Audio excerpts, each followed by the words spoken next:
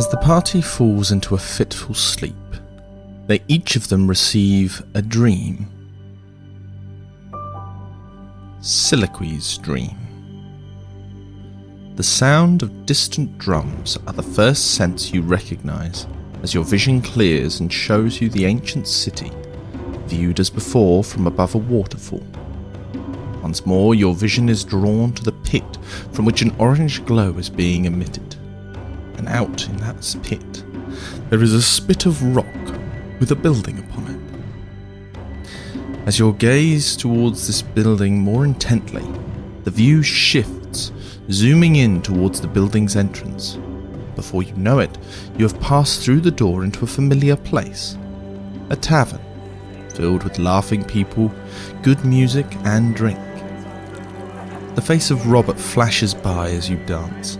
He sat admiring the company, but too tired to join the revelry. Besides, you've more interesting company in your arms, his smile taking up attention and his arms firm around you. But all of a sudden, the lights go out. The smell of the food, drink and people fades, and the sound of music dies as with a twist you find yourself not in the tavern, but in a dark alleyway. That terrible alleyway. And Robert lies there, dead on the ground, with a wicked knife in his back and a pool of blood seeping out around his lifeless body. As a peal of thunder overhead and lightning illuminates the scene, you look up and you can just make out at the end of the alleyway a dark figure stumbling away. A burning fury rises in your throat and you start making for the figure, but are brought up short by the apparition of Robert's wife, who seems to be taller somehow, looking down at you with resentment and loathing, saying with only that one look that the blame lay on your shoulders for leaving Robert alone. Beside her, holding his mother in a hug, is Nicholas, looking at you with a mixture of fear and confusion, but is reluctant to go when his mother turns away from you, and after a brief hesitation breaks away from his mother to walk towards you, cautiously.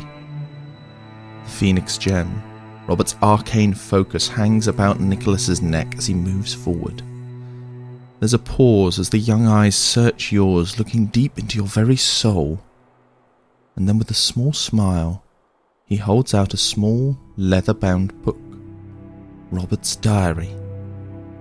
Taking it with shaky hands, you feel a sense of peace and forgiveness spread from the book up your arm and into your body. The sensation lasts for a few seconds, before a hand, cloaked in shadows, reaches forth, rips Nicholas by the shoulder.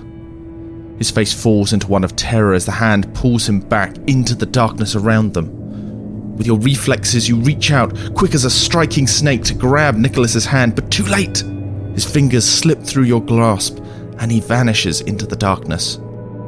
Looking desperately for some sign of him, the only thing you can see are a pair of glowing, blood-red eyes, staring back malevolently.